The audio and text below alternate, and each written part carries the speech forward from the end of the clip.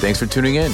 99 for One is a podcast of real-life stories meant to inspire ordinary people to do extraordinary things that change our world. This podcast is owned and operated by Will Cravens, author of the book 99 for One and founder of the nonprofit Endurance Leadership. Now for today's podcast, here's Will Cravens.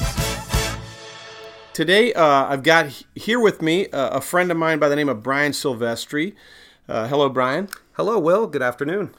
Brian actually never did a homeless trip No, with I me. didn't. No, I did not. But you did.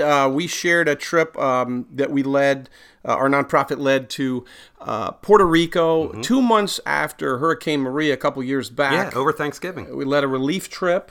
Yes, we did. And while we didn't live homeless, we did go to a pretty rough neighborhood, right? Oh, yes, we did. Yes, there were some definitely scary moments in Puerto Rico when we were walking around some of the local neighborhoods. Hey, well, with that in mind, our last podcast, we talked about this character I met in San Diego by the name of Crazy Ted at Ocean Beach. And he had issued me this challenge. Hey, Will, if you want to find your friend, why don't you live homeless? And I had some similar fear because I've never lived homeless before. Neither did I. Never did I either, so. Right. And so I was trying to figure out what do you do if you live homeless, Yeah, I could see that situation creating some fear. Yeah, I would say, just in anticipation of the trip, fearful. I was trying to figure out, what do I do? And as I mentioned last week, I'd read a book about the life of Francis of Assisi. Great book by a guy named Ian Morgan Cron called Chasing Francis, and he talks about Francis, this guy in Assisi, Italy, that was willing to live homeless for the rest of his life to help the poor. Wow. I was so inspired. I actually flew out to Italy, to Assisi, and met with some Franciscan monks to talk to them about their way of life. It's pretty inspiring. So when Ted said that to me, I felt like I was kind of set up because I had just come back from there when he said to me, "Hey, Will, why don't you live homeless?" So how does you get that information, you get inspired by this book, Chasing Francis. Where do you go from there? I mean, there has to be fear on that next step. What do you do? What are those next steps?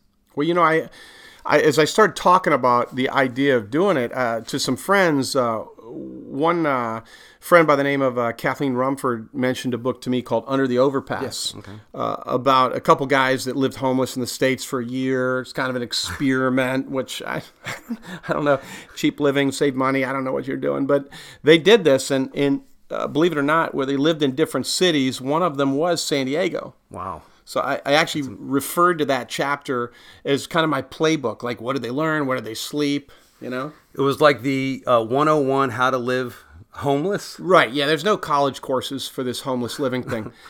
So I went with that.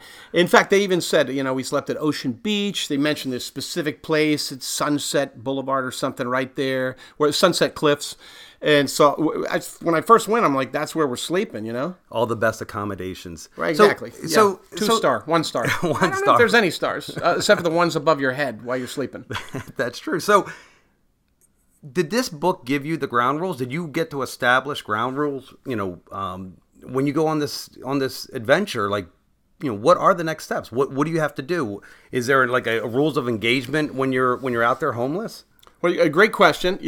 In preparation, like I read that, it didn't give me any rules of engagement. It actually gave me, some insight. It said there were some wharf rats there that might don't have any food in your bags because the rats might come out. So that's a good point. I just made sure if anybody came with me that I didn't have food. They might have some to feed the rats. But the another thing I looked to was, Jesus in the Bible talks about sending out, 12 disciples to go help people. And then in Luke chapter 9, Luke chapter 10, he talks about 72 people he sends out to impact the community. And I notice he always sends people out in twos, never alone. So I thought, I don't want to do this alone. I went the first time alone, but I stayed at a hotel. Right. So you ended up recruiting somebody or people. Well, yeah. I actually, it's a tricky assignment, but I was speaking at a local church to where I live, and I talked about the story with Crazy Ted, and I said, hey, who wants to do the cheapest mission trip ever? We're going to fly to San Diego and live homeless for the week. I think I was at that sermon and I didn't sign up. I saw you. You made no eye contact with me for some reason. Not at that And I did look around the room and wonder, okay, is anybody going to accept the challenge? And I hadn't even done it. I just knew I didn't want to do it alone. Yeah. I did make some ground rules back to your question a minute ago. When Jesus talked about with his guys going like, don't take anything for your journey. Mm-hmm. I kind of looked at that as, when you meet homeless people, a lot of times the first thing they do is panhandle. They ask you for something. And I thought if I go like them, so we decided let's let our beards grow.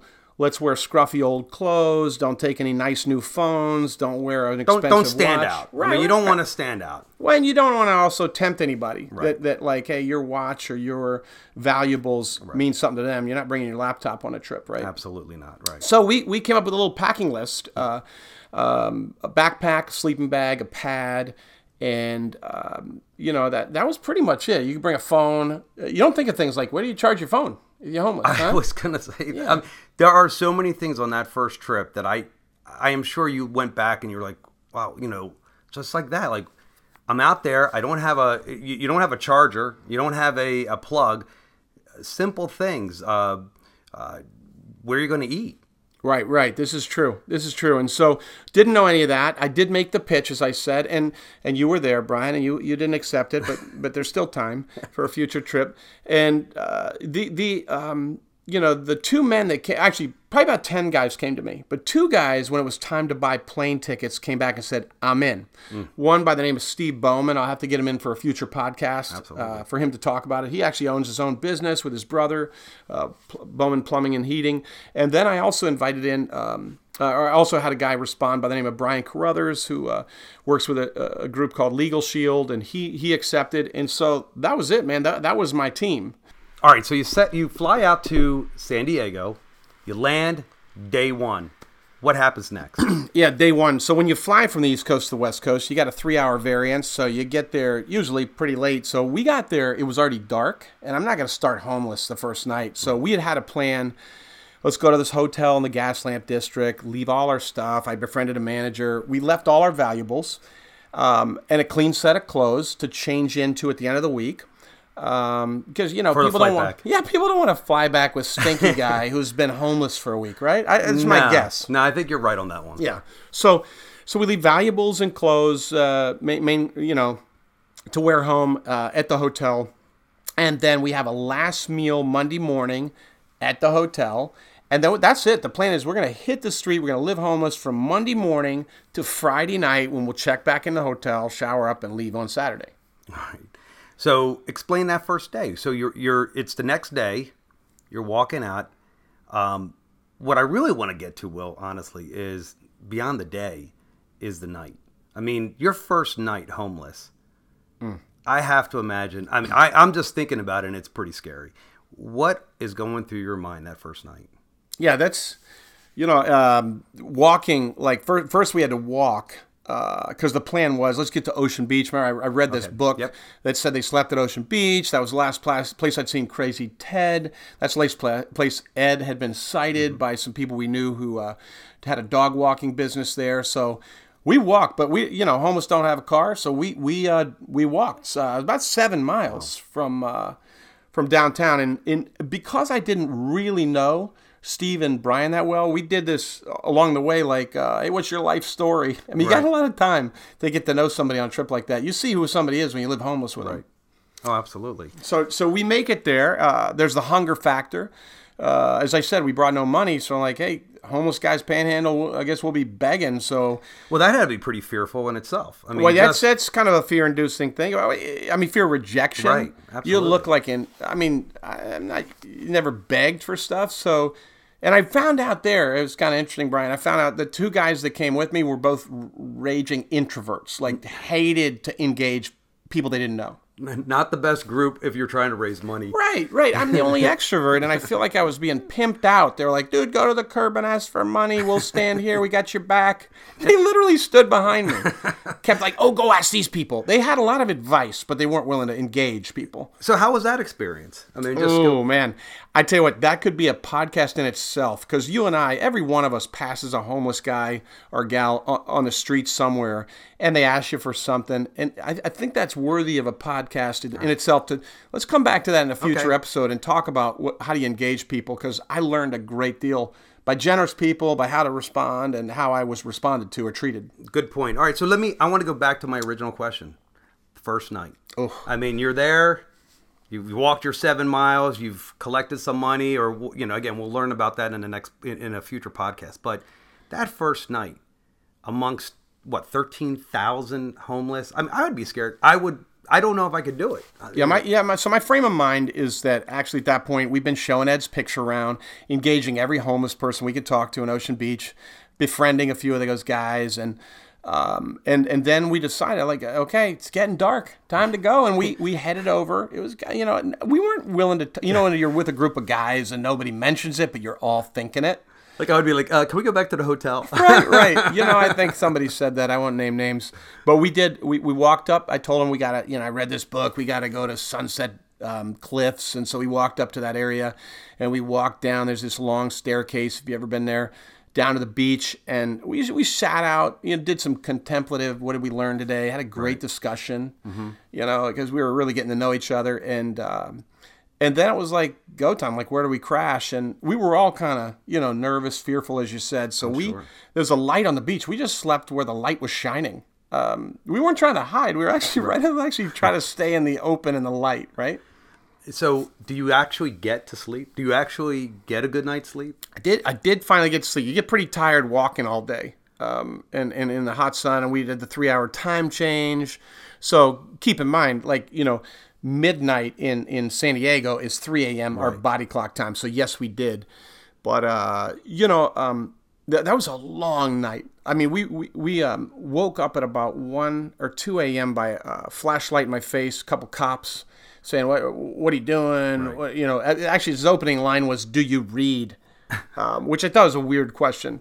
I was like, yes, as a matter of fact, I do. And he said, well, why do you ask? And he said, well, there's a sign that says, do not sleep on the beach. I'm like, well, I came from a different direction, so I didn't see your sign.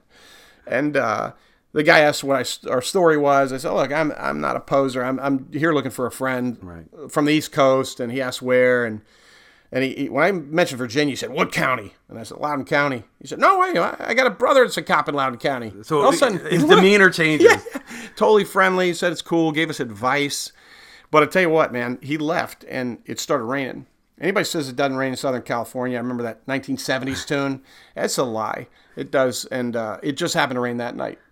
And it started this long walk, man. We started walking around, and we'd pass other homeless guys, and it was like The Walking Dead. You'd see people, and it was just sort of a weird... Talk about fear. Yeah. Where are we going to lay our head down? Can you sleep? Right. It's rainy. There's guys all around, and it was a rough night, long night, and sure. fear was an issue.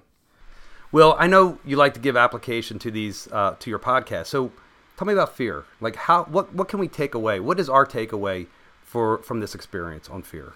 That's a great question.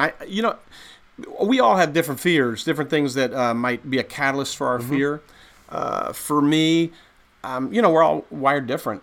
I'm sometimes I fear scarcity or lack of making enough money, but the outdoor stuff never really got my fear too much. I actually have this weird belief, because I'm as part of my faith is that if I'm kind of in God's will where He wants me, that's a safe place to be. And I really felt led, if you will, to look for my friend. How do you love your neighbor? Right. Love them the way you want to be loved. So I'm going after Ed, and I felt like it was a safe thing to do because it was the right thing to do. Right. And even if not, sometimes you got to say, is this worth risking on? So with regard to fear, like, which fears are you willing to risk something for? It might be, you'd miss out maybe on the greatest relationship if you feared rejection and never asked somebody, you were, attracted to out. Yeah. You would miss out maybe on the greatest business opportunity if you never took the time to risk and invest. Right, fear of failure. Every fear involves risk. And you have to evaluate, is this risk worth me taking? And I feel like actually that's where life is lived. It's lived in those moments. Who wants to live a safe, totally never leave your comfort zone life. It's 99 for 1. The idea is leaving the safety of 99. It comes from the Bible, 99 sheep on a hill, to go look for the one that's lost. Right. And there's a risk involved in that. Yeah.